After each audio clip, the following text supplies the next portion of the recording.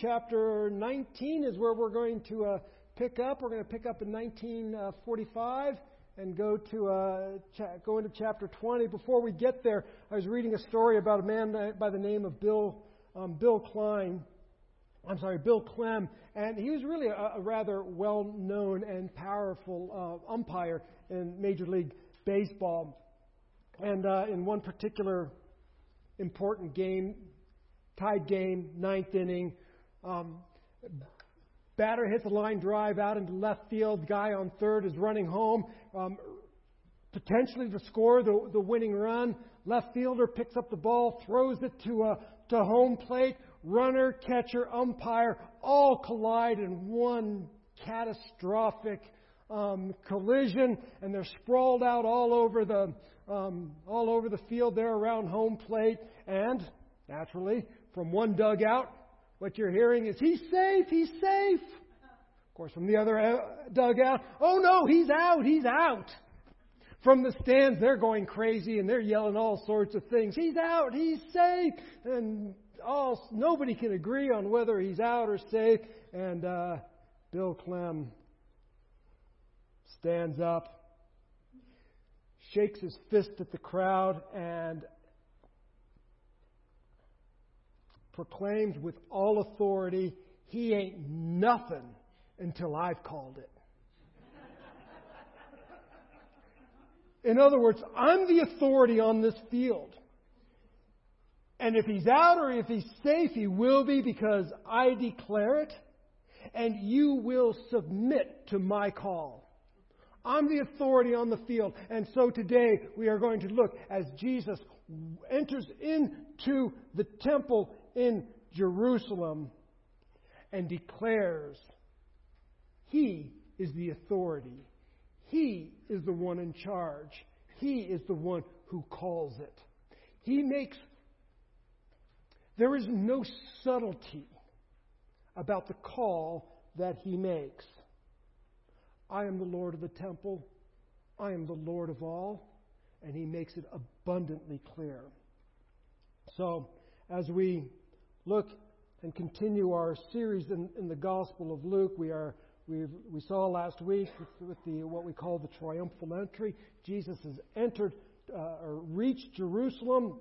That means the travel narrative is over for the next period of time that we're in the Gospel of Luke. The majority of time, Jesus is in Jerusalem. We're going to be dealing with the last week of Jesus' life. In fact, these events take place on Monday or Tuesday. I won't get into the debate this morning as to whether or not it was Monday or Tuesday.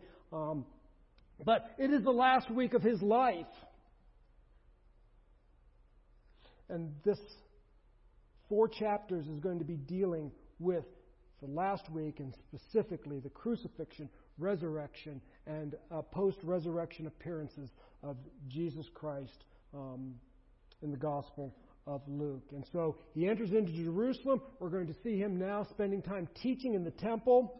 And as He's teaching, He's going to encounter a series of confrontations. Not everybody's going to be thrilled with His teaching. And I want you to lay aside any false idea of Jesus, gentle Jesus, meek and mild. There are places where Jesus is gentle and kind and smooth. And then there are times where Jesus is, "You ain't nothing till I called it. And I'm calling it. I'm telling you the way things are." So let me give you a quick preview of where I hope to go today. And then we'll read our text and see what God might show us. We get into the very well-known passage of text where Jesus cleanses the temple. That is, He tosses over and drives out the money changers and the sellers of merchandise. But I want us to understand that we're going to deal with this in 2 categories: authority and priority. We're going to see Jesus as the authority, but we're also going to see what Jesus deems as the priority. What's most important as He comes into Jerusalem during Passover week? What is most important? What is the priority as He enters in? So we're going to look at those 2 things, authority and priority. We're also going to see Jesus address the first of 3 questions presented to Him by the religious authorities. Basically, they're going to gang up on Him And they're going to, in chapter 20, they're going to gang up on him and ask him a series of questions. They're going to try to trap him. We're going to look at the first of those questions today. And I don't think I'd be giving anything away if I say that they don't trap him. In fact, Jesus turns the tables on them, and they end up the ones who are condemned. Like I said, I don't think I'm giving anything away by letting that out of the bag. But we're going to see the first of those three questions. And ultimately, at the heart of this is who has the authority to lead God's people? Who has the authority to lead God's people? Jesus is going to assert that I have the authority to lead God's people. And he makes those statements, and he displays actions that assert, I am the authority. However, again, not everybody's thrilled with that, so they are going to seek to discredit that claim. So how Jesus comes in, claims to be the authority. We don't want him to be the authority, and so therefore we need to discredit him. And that's where we're going to be going today, and pretty much where we're going to be going for the next few weeks. Are you with me? All right, then let's look at, follow along with me as we read in Luke chapter 19, verses 45 through chapter 20, verse 8. Listen to the word of God. And he entered the temple and began to drive out those who sold, saying to them, It is written, My house shall be a house of prayer, but you have made it a den of robbers. And he was teaching daily in the temple. The chief priests and the scribes and the principal men of the people were seeking to destroy him.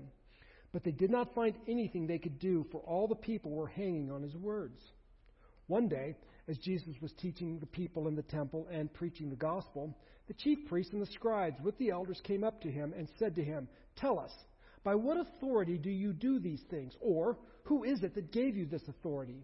He answered them, I will also ask you a question. Now tell me, was the baptism of John from heaven or from man?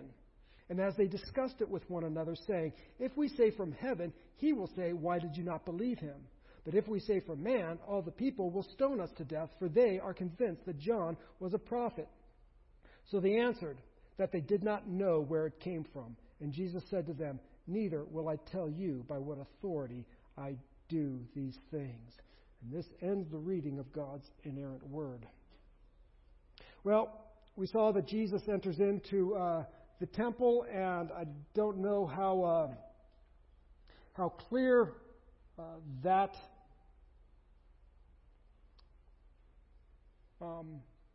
my diagrams are here, or my maps here, but he enters into the temple, and he comes into the east side, which is right here. This is north. I want you to note this fortress of Antonia right here. This is where all the civil leaders, the powerful Herod and Pilate, and all the big Roman big shots were. But he comes into this eastern gate right here, because he came down from the Mount of Olives.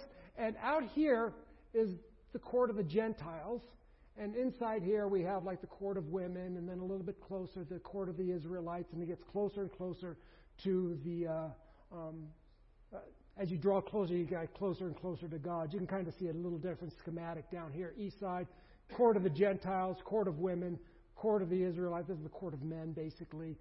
The altar, the brazen altar, and then the holy place and the Holy of Holies. So Jesus enters into this temple complex, and we believe that he came into this court of the Gentiles, this outer court here.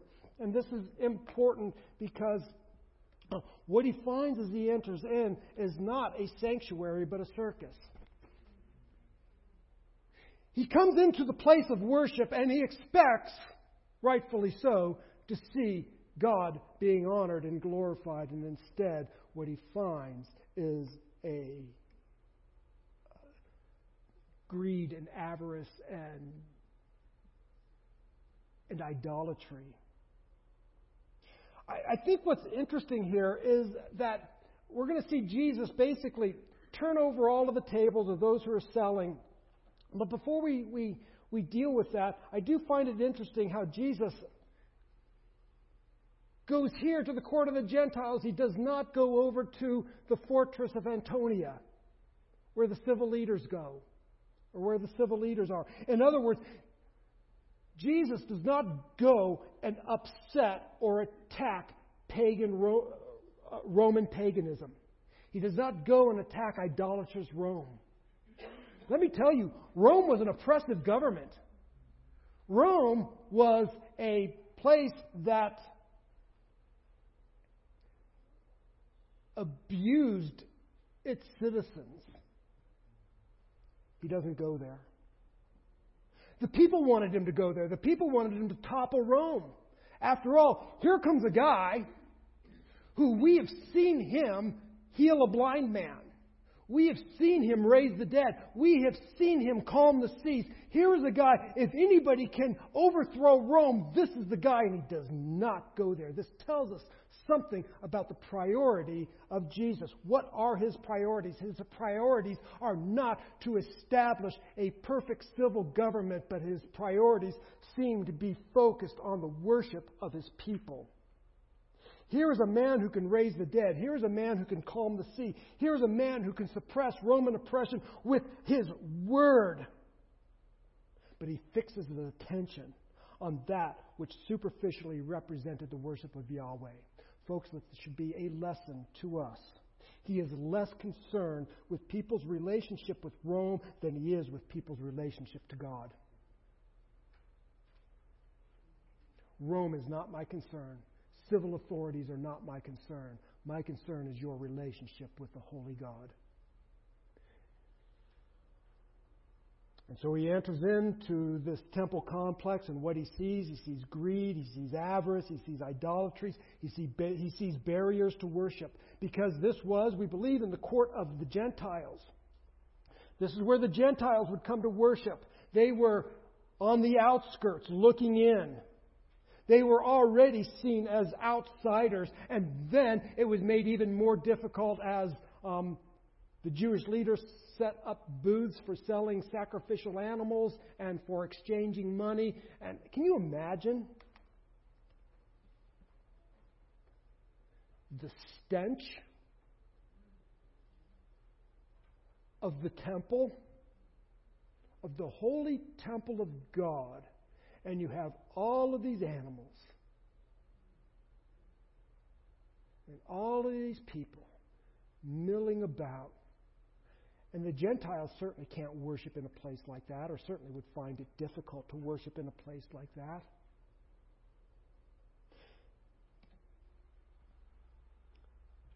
Jewish leadership is taking advantage of the worshipers here. This was just a place of idolatry and greed. Because after all, people would travel and they would need a sacrifice. And personally, I don't think that my thought is not that Jesus is upset that people are selling sacrificial animals, a fine convenience. After all, if you were traveling great distance, it might be difficult to bring animals with you to sacrifice. So a service was provided. But the issue was this. They were ripping people off. If you did bring your animal, I guarantee you, your animal would not be accepted. Yeah, look there, there's a flaw. This animal's not perfect. However, I got a friend over here who just, by the way, happens to have a perfect animal for you. So why don't you go visit my buddy? I know a guy, and he can sell you the perfect animal. And not only that, but they had to pay a temple tax. And so they had to exchange money. Do you think they exchanged money at a fair rate? Absolutely not. This is like when you travel overseas. If you exchange your money at the airport, you're going to get dinged really hard. You need to go to the bank. Or some other place where you can exchange your money. No, they were charging people a fortune. In other words, they were taking advantage of people. Jesus expects to find worship, a place of prayer. And instead, the people are being taken advantage of. They are making merchandise of God. And they were hindering sincere worship. You can't worship in an environment like that. I find it interesting because in John chapter 2, Jesus enters into the temple and he drives the money changers and the merchandisers out. And now here it is, 3 years later, and he does the exact same thing. I believe that in John, it's at the very beginning of his ministry, and here in Luke and in Matthew and in Mark, it's at the very end of his ministry. I put that together and say Jesus cleansed the temple twice. But I find it interesting because at the very beginning of his ministry, he enters into the temple, cleanses it, casts everybody out, and here he is 3 years later and nothing has changed. 3 years later, after doing that, after performing miracles for the next 3 years and teaching and proclaiming the gospel and raising the dead and calming the sea, 3 years later, not one thing has changed.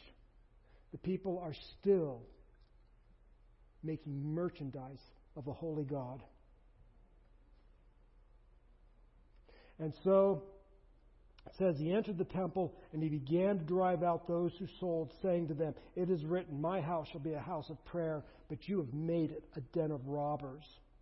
In other words, the purpose of the temple should have been for that publican who came into the temple and prayed, "Lord, have mercy on me, a sinner." That was its purpose. Instead, there is no room for a guy like you. Get out. I got business to do. I got to make money off of God. I've got to take advantage of you so that I can make a profit off of things that are holy.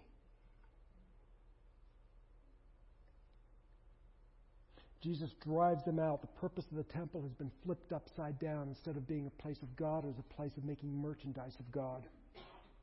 And Jesus then quotes two passages of Scripture. The first passage of Scripture comes from Isaiah chapter 56, verse 7. And he says, "These I will bring to my holy mountain and make them joyful in my house of prayer. Their burnt offerings and their sacrifices will be accepted on my altar. For my house shall be called a house of prayer for all the peoples." What this is referring to is a time where God was saying, Gentiles, people who are not of Jewish heritage, will come into my house. These Gentiles, these outcasts, there will come a time I'm going to bring these outcasts into my holy mountain and make them joyful in my house of prayer. And I will accept their burnt offerings and their sacrifices. Why? Because my house should be a house of prayer for all the people.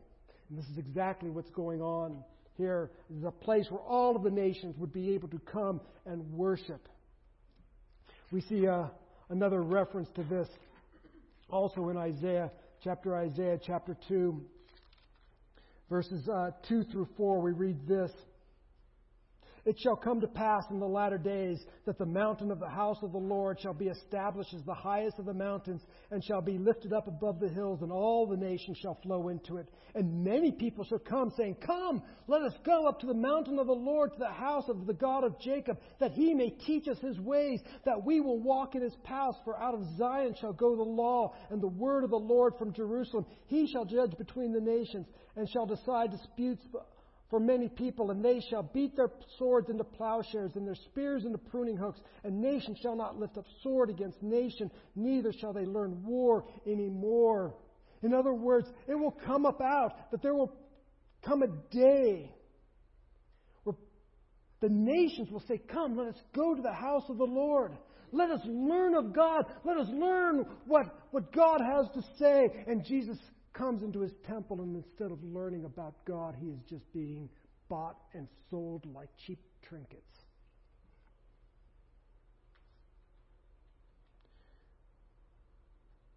We should note the sanctuary of God, that the temple of God should be a place of prayer. Prayer is the essence of worship. This is one of the reasons why we have multiple times of prayer in this church. We have times of prayer at 8 o'clock. We would invite you to come and join us in prayer. And then during our formal worship service, we have multiple times of prayer. Times where we pray and give adoration and praise to God. Times where we pray and give thanksgiving to God. Times where we pray and confess our sins. And times where we rejoice in the great things that God has done. Times of prayer where we're just praying for and making supplication for the various needs that God has put upon our hearts. The temple of God, the house of God, should be a house of prayer. This is a place where we can come and we can lift up our prayers to a holy and righteous God. I believe prayer is one of the very essential elements of worship. Jesus said, "My house should be a house of prayer, but you have brought your filth into my place. You've brought filth into my house. And then he combines it with this passage from Jeremiah chapter 7, verse 11, where he says this, "Has this house which is called by my name become a den of robbers in your eyes? Behold, I myself have seen it, declares the Lord." Folks, this comes from perhaps Jeremiah's most cutting sermon, perhaps one of his most forceful sermons, which is saying something. Because if you've read Jeremiah, he's pretty forceful all the time. Most of his sermons are pretty biting most of the time. I would say Jeremiah's sermon in chapter 17 may be one of his most forceful. But this is what's going on. The people are worshiping Baals, and they are committing adultery, and they are committing robbery, and they are committing sin of every imaginable type. And then they walk into the temple of the Lord and say, "Oh, the temple of the Lord, the temple of the Lord. Here, God, here's my sacrifice. Aren't I great? Aren't I holy? Shouldn't you just be so enamored with how wonderful I am, bringing this beautiful sacrifice into your house?" This is where Jeremiah is saying, "Are you joking me? Are you kidding me? You are wicked. Outwardly and inwardly wicked and corrupt, and then you show up and you think that somehow you're going through the motions is going to please God? No, you've turned it into a robber's den. You have turned my temple into a gathering place for criminals. It is a place where the rebellious display themselves as righteous." And here we see God in Jesus despising those who pervert worship, and especially that which exploits others for personal gain. So Jesus comes in,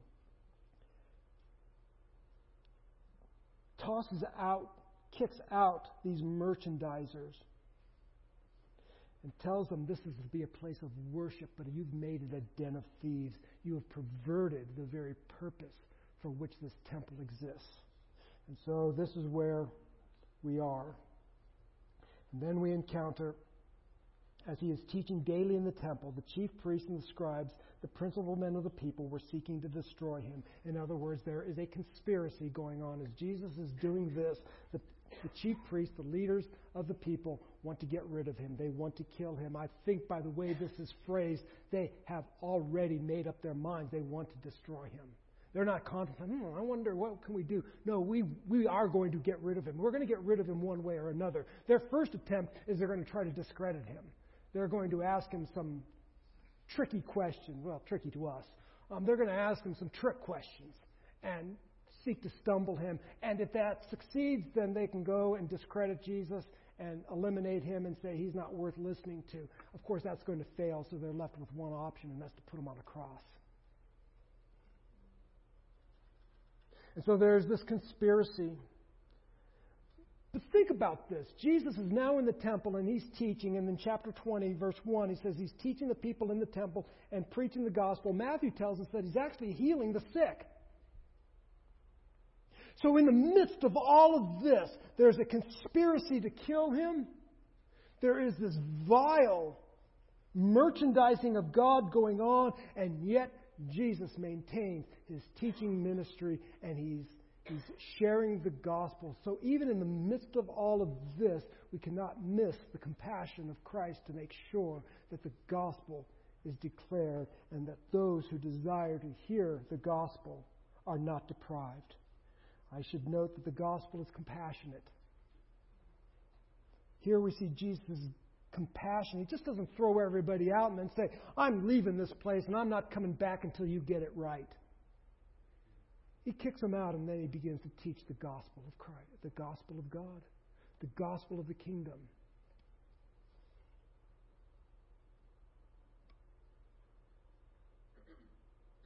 So the people are on the lookout as an excuse to remove Jesus.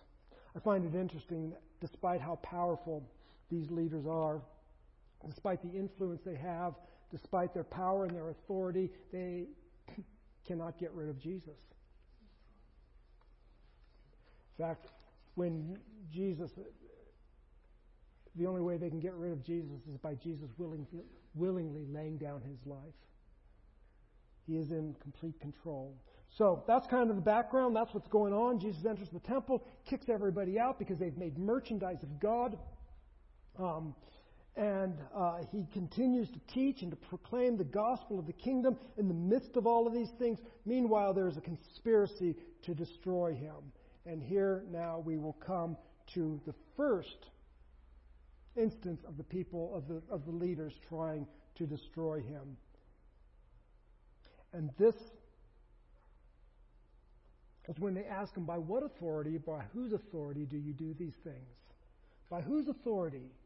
And I'm going to assume that these things have mostly to do with by whose authority do you kick everybody out of the temple? By whose authority do you kick out of the merchandise? Don't you find it interesting? He doesn't care about they don't ask about the propriety. It's like, that's kind of rude what you did. Or you messed everything up. No, they're asking, by whose authority? By what authority did you do these things? Because if you have the authority, it's an appropriate action. I want you to know it's a trap. This is not a sincere request for information. They're not going, well, gee, I'd like to know. If you're the Messiah, then we would like to know, and then we can join in and join you within your mission. The question here is, who are you, Jesus, and how is God to be worshipped? Because Jesus has claimed authority. Jesus has claimed, this is my house. This is my house. And it is not a place of merchandise. It is a place of worship. It is a place of prayer. It belongs to me. I'm the Lord of this temple. And they're saying, really? Are you the Lord of this temple? How is God to be worshipped? This shouldn't catch anybody by surprise. From the very beginning of Jesus' ministry to up till now, Jesus has been claiming authority. He has claimed authority over life. He's claimed authority over death. He's claimed authority over heaven and hell, sickness. He's claimed authority over nature. He's claimed authority over sin. And now he makes a claim, an authoritative claim over worship by saying, I'm the authority of the temple. This belongs to me. I have authority over heaven and earth. I have authority over life and death. I have authority over the wind and the waves. I have authority over all things. I have authority over this temple. It is mine. I am the Lord of the Sabbath, and I'm the Lord of this temple. And they're asking him, by what authority do you do these things? Are you kidding? I have the authority to raise the dead. I have the authority to forgive sins. And you're saying, do I have authority over this temple? That's what you're asking me.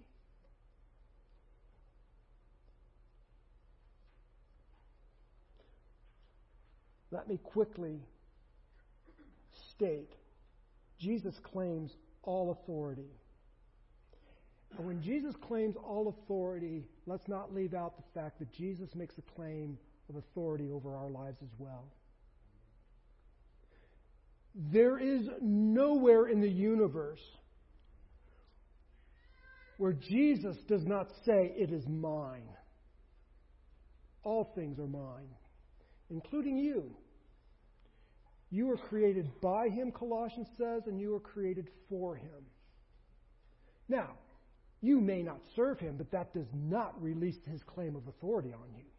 You may reject him. You may say he doesn't even exist, but that does not absolve his claim of authority on you. He's still the boss. He is still the owner of you. The question is this. Will you say, yes, Lord, you have authority over my life? Or will you continue to shake your fist and try to entrap him and try to destroy him? That's our question. Jesus has made his claim. When we are confronted by Jesus, he makes an absolute claim on us. So the question to us is, how should we respond? How are you going to respond to the claim that Jesus says, I have all authority? That means I have authority over you. And he has authority over you because he made you. He created you. All things came into being by him and through him. All things. That includes you. And therefore, He is the boss of you.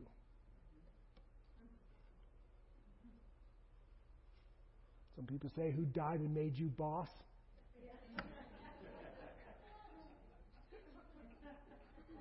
Yeah, Jesus.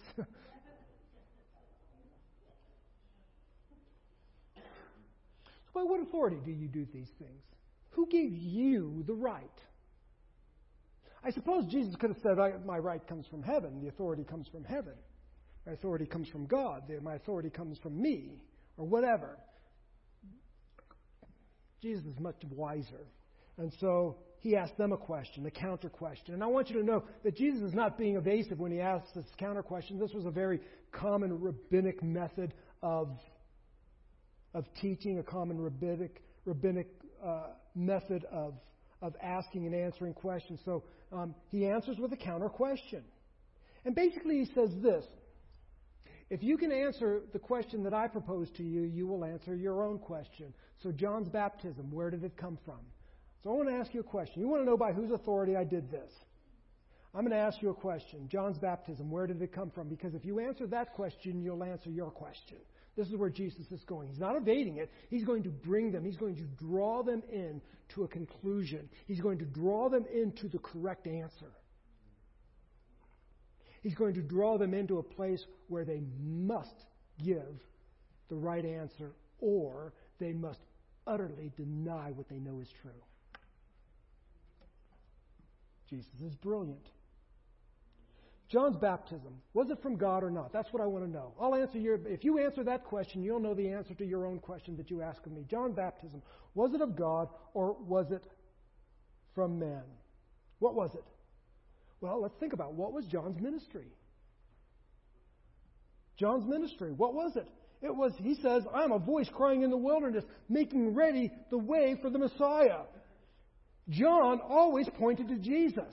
Behold, the Lamb of God that takes away the sin of the world. Here comes the one who baptizes you with the Holy Spirit and with fire. Here is the beloved Son. He is the one who will increase and I must decrease. He is the Messiah, the coming one, not me. John's ministry never pointed to himself. John's ministry always pointed to Jesus Christ. John's baptism, was it from man or God? Because if you're going to say it is from heaven, you need to understand that John always pointed to me. John called Israel's, and including Israel's leader, to repent in light of the coming of Jesus.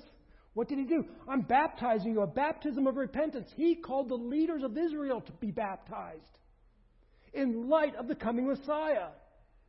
John's baptism, was it from heaven or not? Because if it's from heaven, John pointed to me, and he called you to repent in light of my coming, including you leaders. I find it interesting, John the Baptist is dead at this point, and he is still acting as the forerunner to Jesus. He is still testifying of the one who is to come. John's ministry isn't over. It's going on. Because here's the thing. If you say that John's baptism is from heaven, if his ministry is from heaven, you must believe in the one to whom John bore witness. See how Jesus just turned the tables on him? See, if Jesus just says, well, it's from God, people would say, oh, look at that, he's a blasphemer. John's baptism, was it from men or from God? And so what do? They get into a debate with one another, and they begin to consider the options. Well, if we say it's from heaven, then Jesus will say, well, why didn't you listen to him? But if we say it's from men, then the people will stone us because they thought John was from heaven. And I don't know. What do we do? So they begin to consider the options. They did not accept John's baptism. They did not accept John's ministry. They give lip service simply to appease the crowd. They're just politicians. They give lip service to appease the crowd. And in the end, they answer, we don't know. We have no idea. John's baptism. I don't know.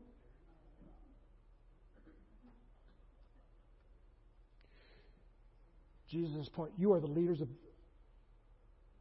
You leaders are to bear the nation's religious authority. You are the ones who are to have theological discernment.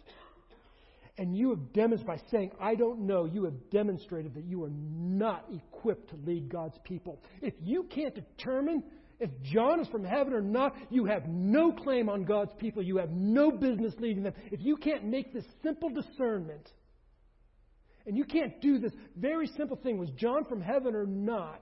If you can't do that, how are you going to lead God's people? And if you can't make that decision, how can you make a decision regarding me?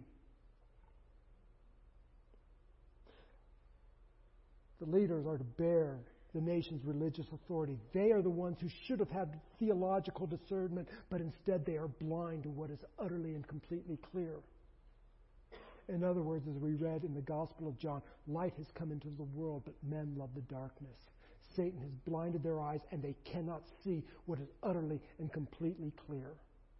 And therefore, Jesus is saying, you have no authority whatsoever to lead God's people. How dare you think that you can lead God's people when you don't even know simple questions? And so they sought to condemn Jesus, but instead all they've done is condemn themselves. They've demonstrated that they are completely ill-equipped to do what they should be doing, what their position calls them to do. And so they sought to condemn Jesus. They sought to discredit Jesus. Instead, all they have done is discredited themselves. Jesus says, my temple, it's my temple. And if you can't discern between earthly things and heavenly things, who are you to be leading God's people? And so then Jesus says, and so therefore neither will I. If you don't know, I'm not going to tell you.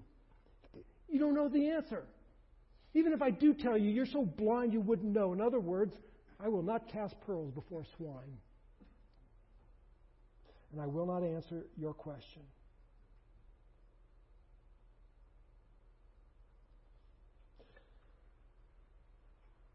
Guess I'll just conclude with this. In this text, we see that Jesus comes to upset vain and worthless worship. Jesus comes to upset vain and worthless worship. He wants to reorient worship so that it exalts God.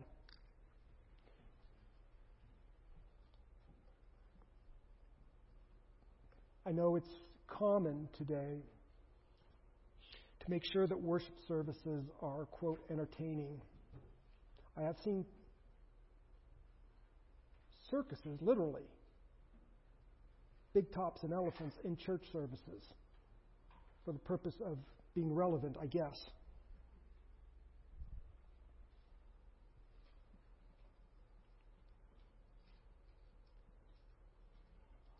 It's important that when we gather together that we worship and exalt God, that our hearts are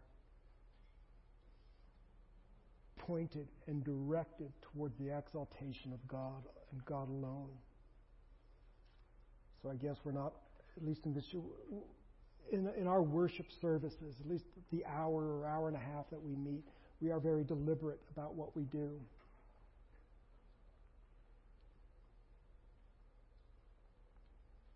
Purpose is that I pray our heart, our desire is that everything we do exalts God. Not me, not man, not you. In fact, our purpose is not even primarily evangelistic. People will say, oh no, you need to be evangelistic. No, because that makes the congregation our priority. God is our priority. I think evangelism will take place. We should hear the gospel, which, by the way, if you haven't heard the gospel, let me explain it to you. There is a God who created all things. All things have been made by Him, including you, and you are accountable to that God. But sin, we have all rebelled against God. We have turned away from Him. We have said no to Him. That's called sin. And because of sin, we have been separated from God. And the wages of sin is death. God has a plan. He says, I'll tell you what, I can reunite us together. And I can reunite you through the person of Jesus Christ who will die. He will pay the penalty. The wages of sin is death. Jesus will bear that wage. He will pay that wage. He will die in your place, and He will impart to you His righteousness, so you will be sinless and righteous before a holy God. And if you will believe that by faith, you will be mine. I will join you together with my Son, and all, as we studied this morning, all the benefits of heaven will flow to you through my Son, Jesus Christ. That's the gospel. There is God, there is sin, there is Jesus, and now you're called to respond.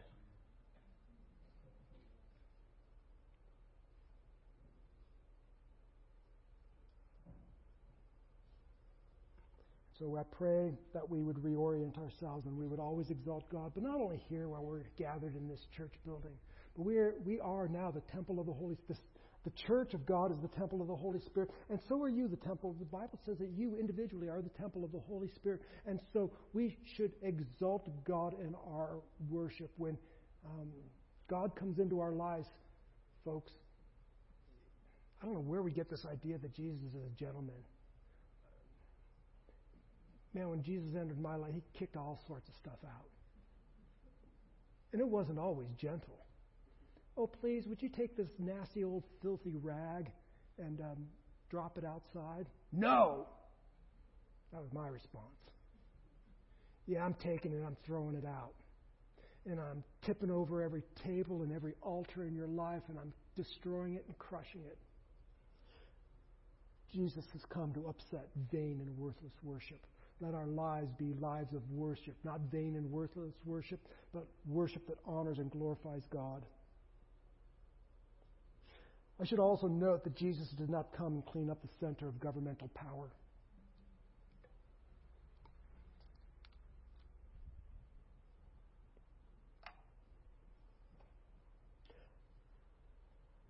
I love this country. I love the fact that we live in a society where we can actually participate in the government. Jesus didn't have that option. They did not live in a place where they could actually participate in the government. We do. We are blessed in that. And I believe that we should be part of that. But I just want you to know something, folks. I say this often. I just see too many of my Christian friends just so involved in politics to the point that they neglect the gospel truth. In fact, Simone was reading to me one of our former pastors. Everything he does is about the glory of Trump and the heresy of Obama. And you may believe that, but I'm just saying Jesus didn't come. And if Jesus were to come, I don't know what would happen if Jesus would come today, but I don't think He'd go to Washington, D.C. And I don't think He'd go to the UN, but He would come to His churches. He would come into our midst and say, is this a house of prayer, or is it a den of thieves? Washington is corrupt. The UN is corrupt. We can pray that salvation will come. We can seek to have good laws. But judgment begins with the house of the Lord. So I hope you understand some balance there. I pray that whatever we do, the gospel needs to be front and center in our lives. Because Jesus didn't come to clean up government. He did not reunite people with Rome. And He did not reunite Rome with God. He reunited sinners back to God.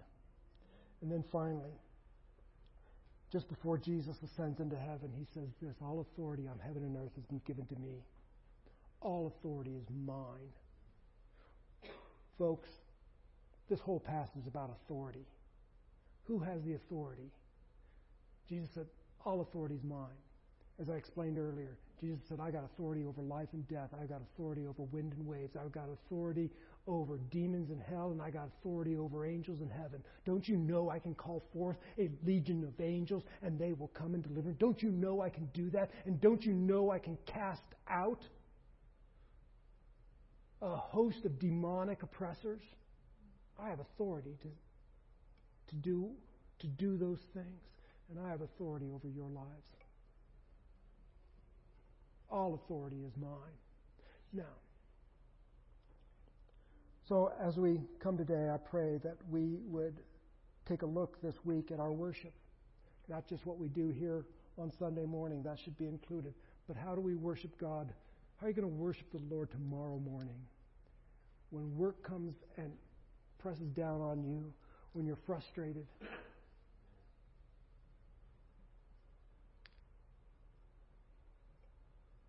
When you're stressed and things aren't going your way. Or when God blesses you abundantly, will you still offer Him worship? Pure, undefiled worship. I pray that maybe we can be a little introspective this week and say, Lord, let judgment begin with me. Judge me, Lord. Show me my life. Because you have all authority in heaven and earth, and you have authority over me. So be the boss and lead me. And I pray, Lord, that I would say yes to all that you ask me to do. Let's stand and let's pray.